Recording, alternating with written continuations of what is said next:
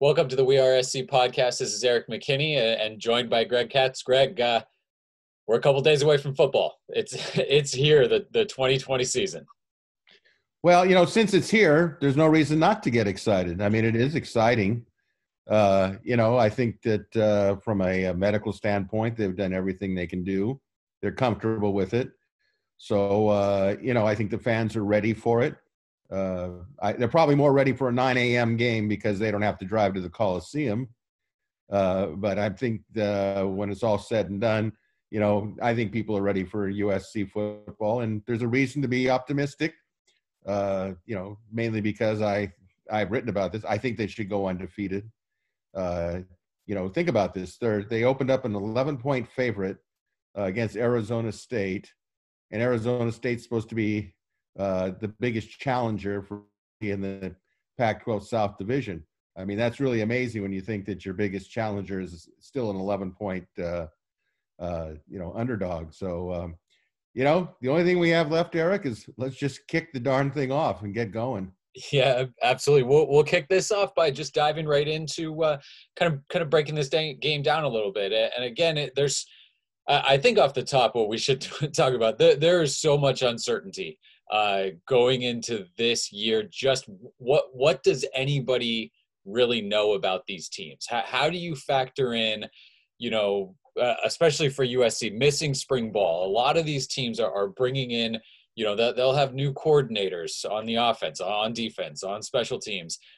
Did they get enough kind of conditioning over the summer? What did fall camp look like? Did sort of those extra weeks of the OTA period make up for, everything that was lost, like we mentioned, in not being able to do a lot of the things that teams are really used to doing? So again, we can talk about, what we expect and what's going to be on the field, but boy, am I ready for kind of some surprises in terms of, I didn't see that coming from either from USC or from the other teams. I think right now we're really relying on, what we heard from players and what we heard from coaches about how practice went. But that proof is going to be on the field. And jumping into it, we'll talk USC offense. When USC has the ball, the USC offense against that Arizona State defense. And I think the USC offense certainly is kind of the one spot of this Trojan team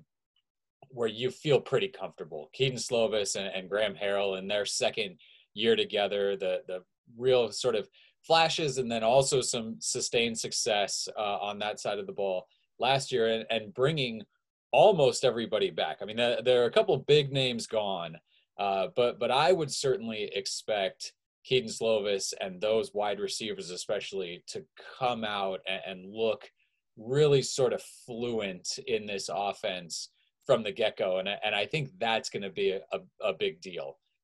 What are you looking for? What's kind of going to be the key where your eyes go initially when USC comes out with the ball when they get it the first time? Well, for me, the skill sets are basically all in place. There's no reason to think that Kedon Slovis isn't going to be a better quarterback in the system. There's no reason to believe that Tyler Vaughns and Amon-Ra St. Brown and Drake London aren't going to be better than they were last year. Excuse me, with all the running backs being fairly healthy to absolutely healthy, no reason to have any concern there. So for me, I'm looking at that offensive line. You just can't get around it. I know that, Graham Harrell says he believes that the offensive line has, quote, a chip on their shoulder. And of course, that chip is probably people in the media and people such as myself saying, prove it. We've heard it before, the physicality, the efficiency. I think that also I think that Graham Harrell, having this many, and I hate to use this term, but toys at his disposal, is under a lot of pressure too, because he's made it clear, at least in the preseason, that he wants to have a running attack. And we all know that if you don't have a running attack, you're not going to get to the championship level and certainly not to the college football playoff level and go anywhere from there. So I have a lot of confidence. Of course, it's the first game, but it's the first game for everybody. It's the first game for the Arizona State defense. The key will be protecting Slovis, not only for this game, but obviously for the others. You know, he's not a mobile quarterback as we know it. He'd stay in the pocket, and if they don't block for him, he's going to become a human pinata. You know, we've seen him go down. We saw him go down last year. But to kind of wrap up my perspective on it, you know, it's only really a 6-game regular season. Can they keep him healthy for at least 6 games? And hopefully they can.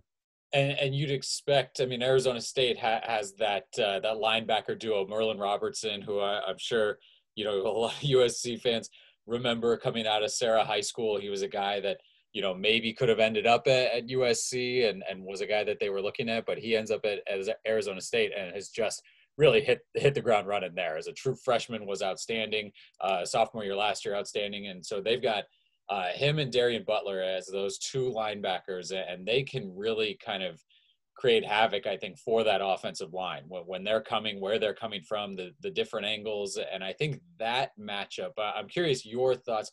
Graham Harrell for USC's offense, he's going to get a test, I think. Arizona State, they made a change. They actually made 2 changes at defensive coordinator this offseason. They promoted a defensive coordinator when Danny Gonzalez went and took the New Mexico job. And then Tony White went to Syracuse, so they had to look for another guy.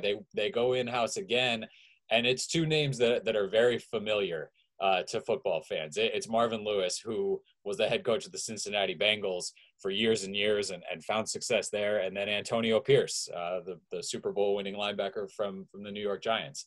Those are the co-defensive coordinators. That is a lot of football brain power and success on that side of the defense. And Graham Harrell said, you know, he talked this week, there's no film that you can turn on to watch of Marvin Lewis calling a defense over the last couple years. I mean, you certainly might have an idea of kind of what to expect. You go back and look at some of the defenses that he fielded at Cincinnati, and I'm sure that you can kind of pull some tendencies out of that. But it's turning the page, really, this Arizona State defense. What they got last year, the coordinator there, the guys who were involved in implementing that defense, they're not here. So you're getting sort of a fresh look.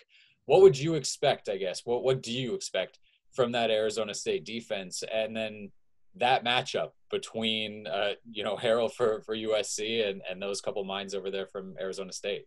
Well, I think it's fascinating on a number of levels. First of all, as you mentioned, Merlin Robertson and Darian Butler may be the best pair of linebackers on one team in the Pac-12 conference.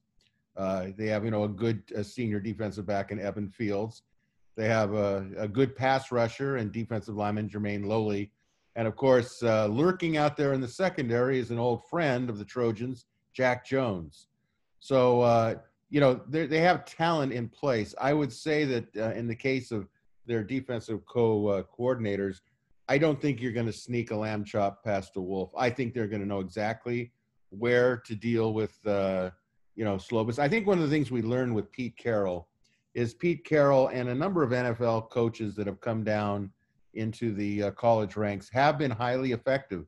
They don't have to bring everything that you get in an NFL defensive playbook, but they can bring enough that they can really throw a college quarterback off his mark.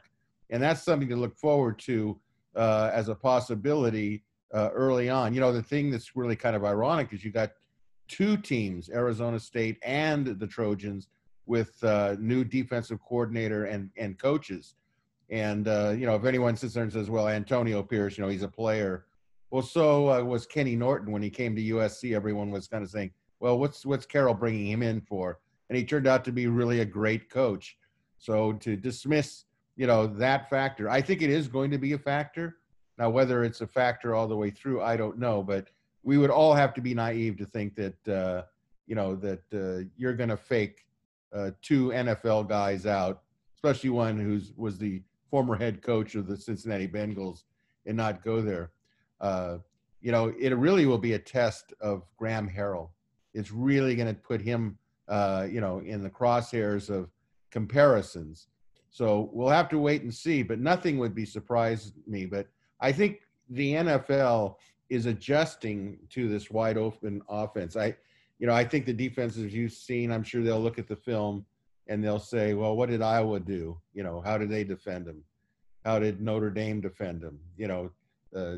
Especially how did Oregon defend them against the air raid offense? So I don't think the air raid offense is going to be a major surprise in terms of Arizona State. And let's not forget that SC was really fortunate to get out of Tempe last season, and they didn't even have their quarterback, Jaden Daniels. So it's going to be a really interesting thing, as you pointed out. Yeah, and this is Arizona State moving from that 3-3-5 defense to a 4-man front. It's not always going to be 4 defensive linemen up front, but more than likely it's set up to go with 4 guys up front. But we heard Graham Harrell talk about what Notre Dame did last year. They had never seen it, going back 6 years watching film, they'd never seen Notre Dame in a 3-man front. They come out against Notre Dame. Notre Dame runs a 3-man front against them the whole game. So how quickly, if he does see something like that, if you do see a wrinkle that you're not expecting, how quickly can you make that adjustment? I think one of the things that's interesting about this game is you look at that Arizona State defense, and my eyes immediately go to that back 7. We talked about the linebackers, but even the secondary too. You mentioned Evan Fields as safety, but Ashari Crosswell, another safety. You mentioned Jack Jones. Chase Lucas is another corner. It feels like the strength of that team is in that very experienced and deep secondary. And then you've got that matchup, right? The USC wide receivers against that Arizona State secondary. You mentioned Lole on the defensive line. It doesn't feel like Arizona State has that defensive line where you're thinking, all right, this is going to be a huge test for that USC offensive line. When you hear Harrell and you hear Clay Helton talk about, we really like where our offensive line is at, we really like how they're playing, we really like how physical they are, how much do you come out and let those guys kind of set the tempo and push your offense against, again, a defensive line, and who knows how they might end up down the way, but you're certainly not coming in against this defensive line thinking, oh my gosh, they are just unbelievable across the front, and they have all these guys that are going to create so much chaos, and it's kind of a terrifying proposition. So can USC's offensive line, you mentioned that's the spot you're watching, can they come in and establish something up front and really let the USC offense do everything it can do? I liked hearing Graham Harrell say, hey, when this offense is going well, it's because the run game is going, and the run game is adding that sort of extra whatever to allow the passing game to kind of operate at the level that it's capable of operating at. So again, you're hearing the right things. And so we'll see on Saturday. I think Arizona State presents a nice challenge. I think Arizona State's defense will let the USC offense know if they're sort of where they need to be for this season, if USC is going to get, to where they want to go by the end of the year. But let's flip over, because I think that USC defense with Todd Orlando coming out of the gate, I think that's the most important thing for USC this season. And then even if you're looking at kind of down the line, how that defense runs and how Orlando fits in and how they sort of adjust to that system, boy, you get a big test from Jaden Daniels at quarterback in this Arizona State offense right off the bat. Your expectations for the USC defense against a good test from Arizona State right out of the gate. Well, the thing to keep in mind about Arizona State is they've had to replace both offensive tackles on their offensive line. They may or may not be doing it with 2 grad transfers. Okay. But I think the thing about it is the wild card is Jaden Daniels. I think without Jaden Daniels, there's no, Benjamin back there. They're going to be going with a true freshman and a couple of other younger running backs. But Daniels has got enough skill players on the perimeter. And we mentioned one of them, Darby, the wide receiver, who's a Bolitnikoff nomination watch list guy. But I'm fascinated because the names that are sticking out to me, especially at middle linebacker for the Trojans, and junior Yodi, everybody's been just absolutely raving about him at middle linebacker, and what a job that, excuse me, Todd Orlando has done with him. So I don't know if they're going to spy Jaden Daniels or something, but if anyone can disrupt this new Trojan defense, it'll be Jaden Daniels, because his mobility. I mean, you just don't know what he's going to do. You could run the right defensive call, and he could get out of it and really burn you. I think the other thing about it is that I think that Marlon Tuipulotu has a great chance to be an all Pac-12 defensive tackle, and if he can put the pressure on. But it's really going to be containing Jaden Daniels. That might bring us to a Drake Jackson, what he's going to do as a hybrid defensive and outside linebacker. So when you look at it,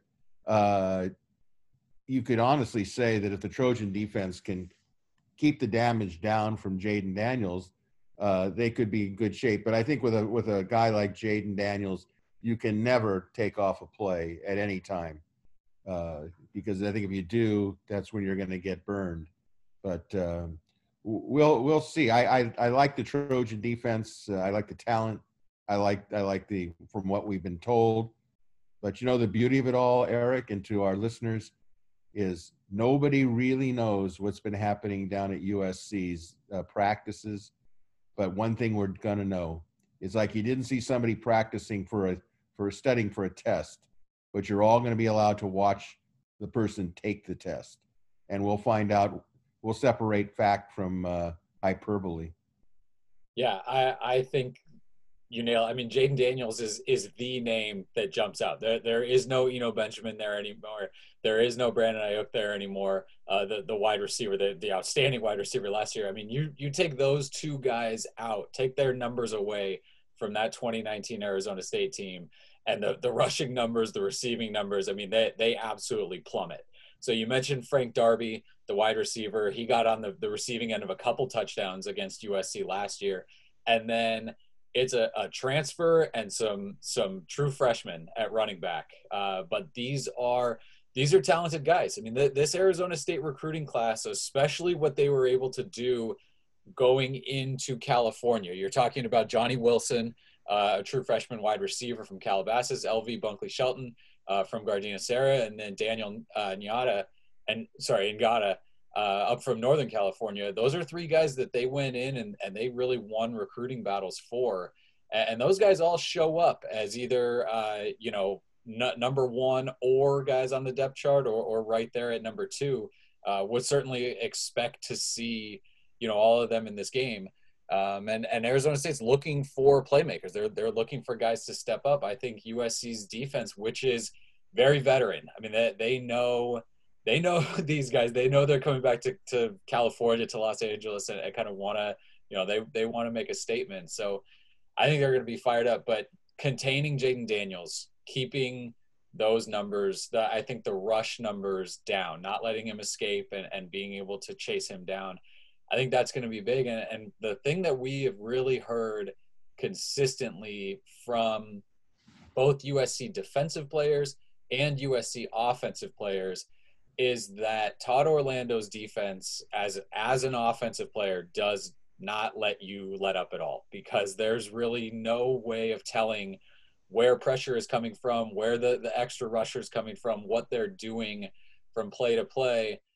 And that seems like a recipe you would need against Jaden Daniels. Now what it's going to come down to, and I think you'd agree, is if you get there, you have to land not just the hit, but the tackle. I mean, that's kind of what I think all of this is going to come down to. And again, something we've heard from all the coaches when they're watching these games around the country so far is that the tackling has been poor. Below average to poor to terrible, however you want to put it. That is one of the things that is leading to these offensive explosions and losing the grasp of a guy like Jaden Daniels in the pocket. Boy, does that seem like it could lead to some big plays if he's allowed to get outside. So I think the amount of pressure that they can put on him and then kind of, tackling tackling overall. These are a couple big running backs that Arizona State has that they're going to bring out. The two top guys at the top of their list, one of them goes 6'2", 195. The other one's 5'11", 230. So it's going to be important for that linebacking core, for that defensive line unit, to be able to get to the guy and to bring him down. Again, I bring up, we heard from the coaches because that's all we're going on right now, but tackling has been one of the absolute key things that USC has focused on during this fall camp. Clay Helton called it, the most physical camp that USC has had in a few years. And that was something that Todd Orlando promised when he got to USC early on, said, we're going to be physical. One of the key things that he and safeties coach Craig Nyvar brought with them from Texas, their mentality is run and hit. And so from the opening whistle, I think we're going to get a sense of what this USC defense has in store. What's your key sort of matchup on that side of the ball, looking at USC's defense? I know you mentioned EA at linebacker and Tuipulotu at defensive line. Is there kind of a position group versus position group, or even a player versus player that you're watching on that side? Well, first, I think it should be mentioned that ASU has a new offensive coordinator. Sure, absolutely. And that offensive coordinator is coming from a highly successful Boise State. Zach Hill coming over from Boise State. Zach Hill, correct. This is, to me, the wild card for the USC defense, because obviously Hill is accomplished. I don't think Herm Edwards hires bad coaches at all. So when you ask what is going to be the key, the key to me is going to be the SC linebackers. I think that, the secondary is only as good as the pressure they put on Daniels. The key is, if the secondary of, Steele and Griffin and Hufanga and Palomao do their job, and they don't allow, receivers to get open in the secondary, that means that Jaden Daniels is going to move. So here's the key. The pressure that the defensive line puts on Daniels to the point where he's going to try to get outside the pocket, it's going to fall towards those outside linebackers. And it's going to be basically one-on-one opportunities to either get him down or you got problems. So, key would be, of course, maybe Drake Jackson. But, Daniels is so athletic, that, let's remember, this guy was a 4-star coming out of, San Bernardino Inland Empire area. He was a known quarterback then. So it depends on if SC can pressure him from the inside, don't let him lose contain on the outside, and rack him up a couple of times. There's no substitute for getting the quarterback and punishing him. Hopefully they'll do it in a controlled, disciplined manner and not get some, roughing calls, which would be, basically a win for Arizona State. But they have to do that. They have to pressure inside, contain on the outside. What's your key to the game overall? Is there a statistic? Is that it? Is it the containment of Jaden Daniels, or and this is on either side of the ball, the one thing that tells the story of who wins the game on Saturday? Is there something that kind of jumps out to you? Well, I think the not so obvious is the obvious. It's which quarterback is going to be allowed to do their thing, and how effective are they when they're allowed to do their thing. It's going to come down to turnovers. It's going to come down to sacks. It's going to come down to intimidation. It's going to come down to the basic factors of, we know that SC is a quarterback-friendly offense. Cut off the head, the body dies. Okay? As far as Arizona State, at least this year's version, especially in the first game, the same cliche applies. Cut off the head, the body dies. If Jaden Daniels was out of that game, they're in a world of hurt. So yes, it does come back down to that. And secondary will be the two offensive lines. Can the two offensive lines establish dominance? over the opponent's defensive lines, because if they don't, somebody's offense is going to be in trouble. And we know since the game is early in the morning, how are these teams going to come out of the tunnel in the first quarter? Are they going to be yawning? Are they going to be ready to go? I would suspect the second half will be more of a we're awake now, okay? But again, it comes back to the two quarterbacks, in my opinion. I wanted to get into some of that, the 9 a.m. and that, but let's hit special teams first a little bit. And that was sort of one of the big plays that really got Arizona State going and back into it, was that big, long kickoff return for Arizona State last year. And last year, when you're talking about, big, long kickoff returns against USC, you have to be real specific about which one you're talking about, because there were a few. Sean Snyder comes over from Kansas State, where he just, did an absolutely phenomenal job with special teams play for the Wildcats. Expectations there, how do you see special teams maybe factoring into this game on Saturday?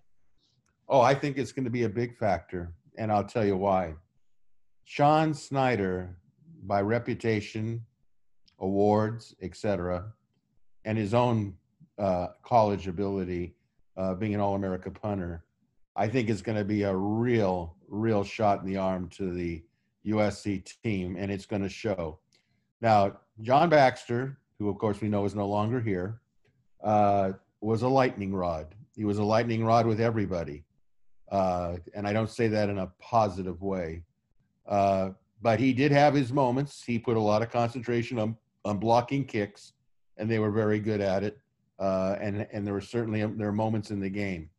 But I think Sean Snyder is going to turn a lot of players loose. Let's just example Aussie punter Ben Griffiths, the sophomore.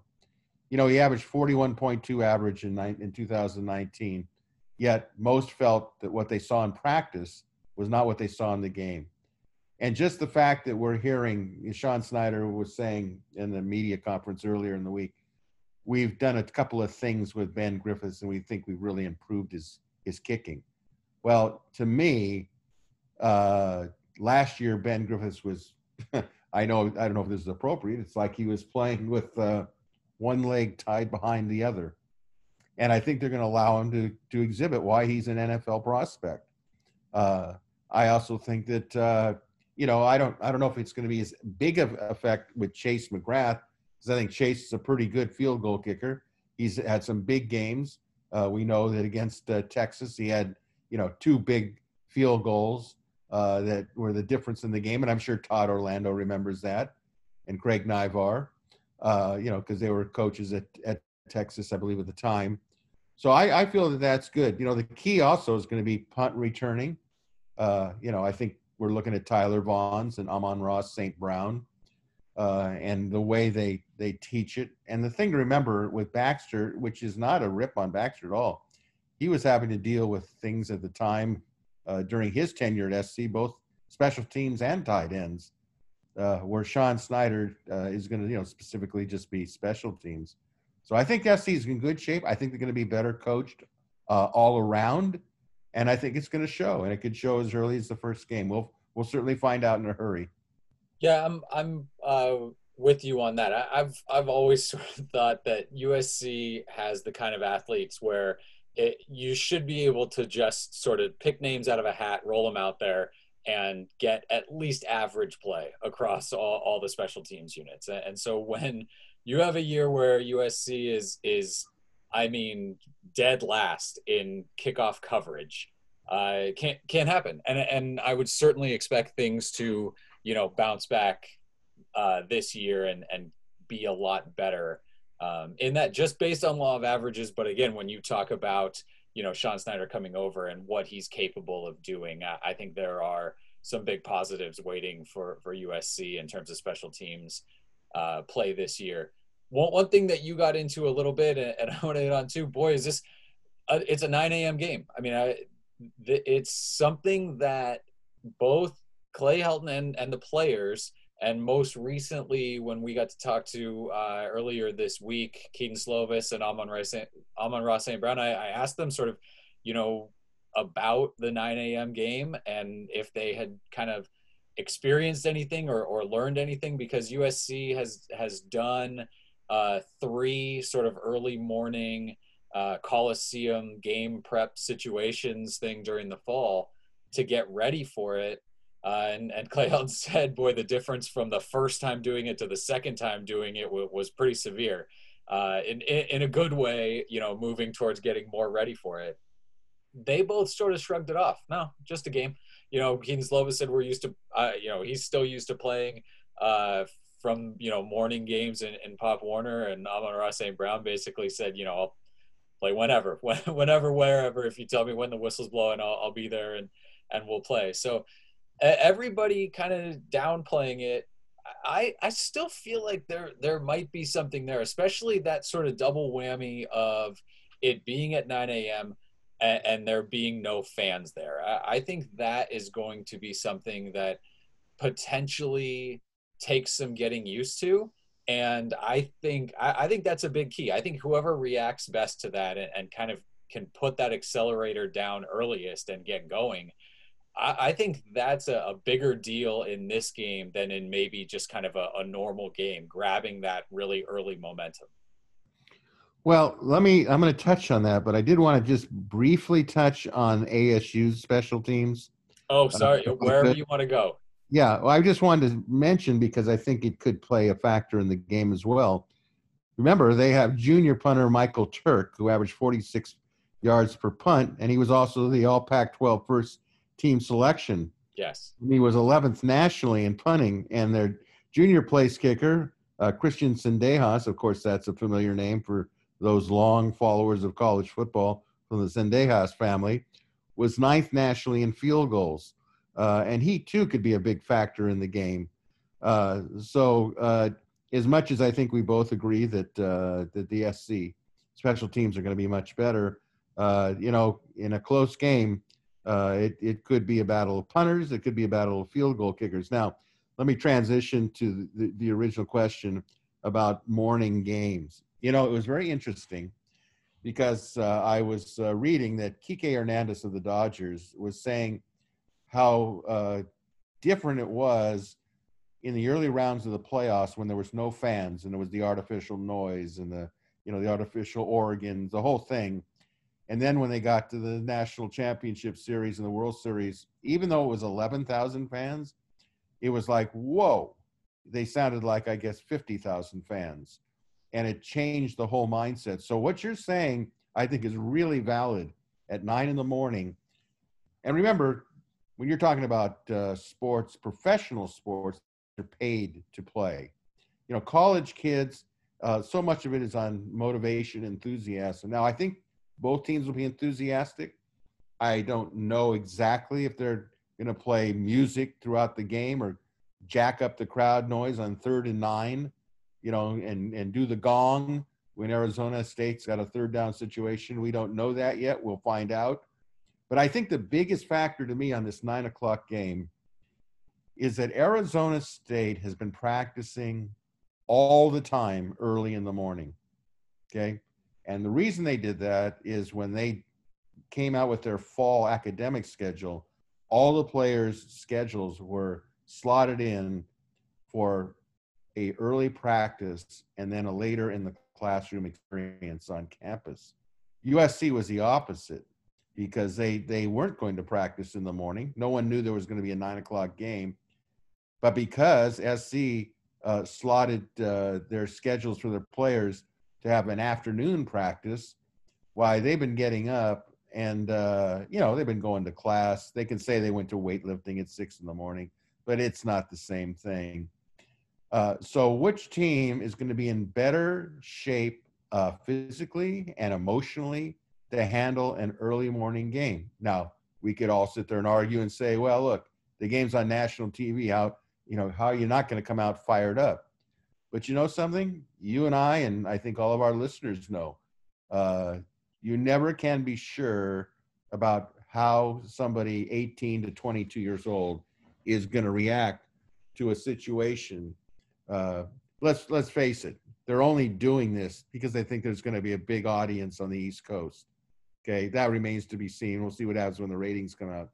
But the effect of nobody in the stands, they're supposed to get tested for the virus, at 6 o'clock in the morning?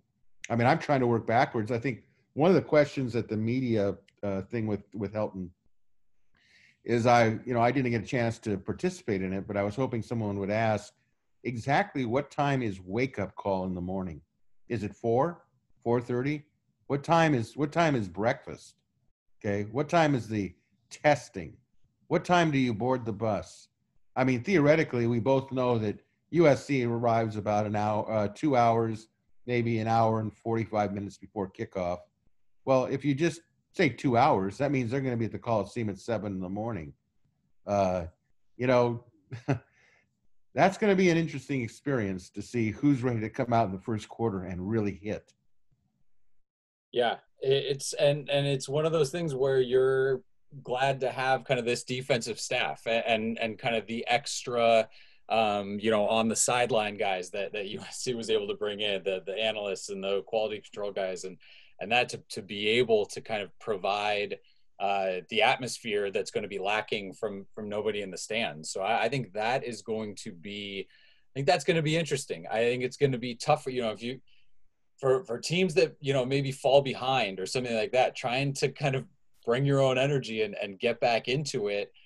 Maybe that's tougher this year than in years past. Maybe this sort of the whole environment favors the visiting teams this year. And that's something where we don't really have answers yet until we have some games under our belt. And this USC Arizona State one for the Pac-12, at least, is going to be the very first taste of Pac-12 football in 2020.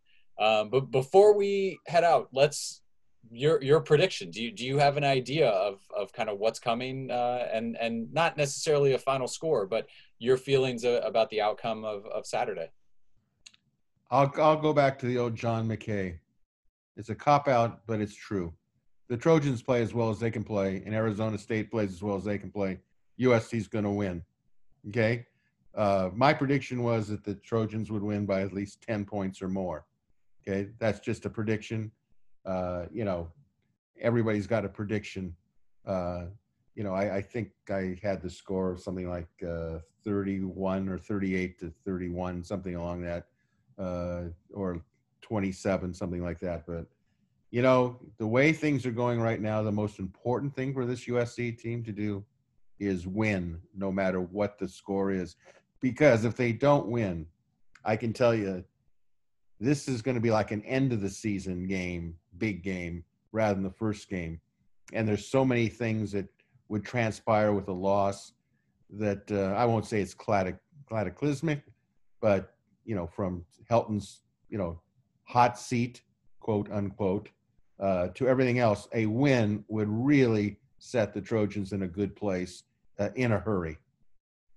Yeah, you've got, UCLA on the schedule, and you've got the road trip to Utah and potentially bowl game, potentially Pac-12 championship. But boy, does this Arizona State game right off the top feel like kind of the biggest game of the year in terms of where a win the direction that a win could send you and the direction that a loss could send you.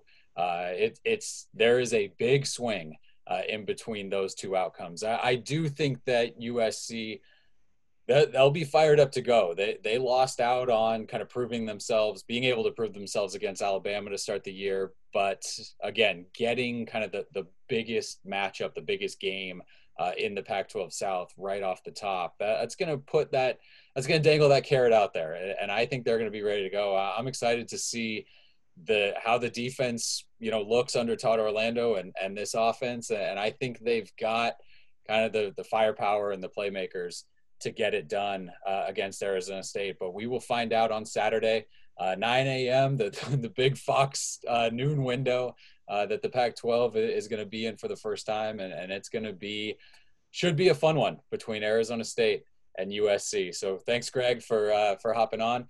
For Greg Katz, this is Erik McKinney. Thanks for listening to the WeAreSC Podcast.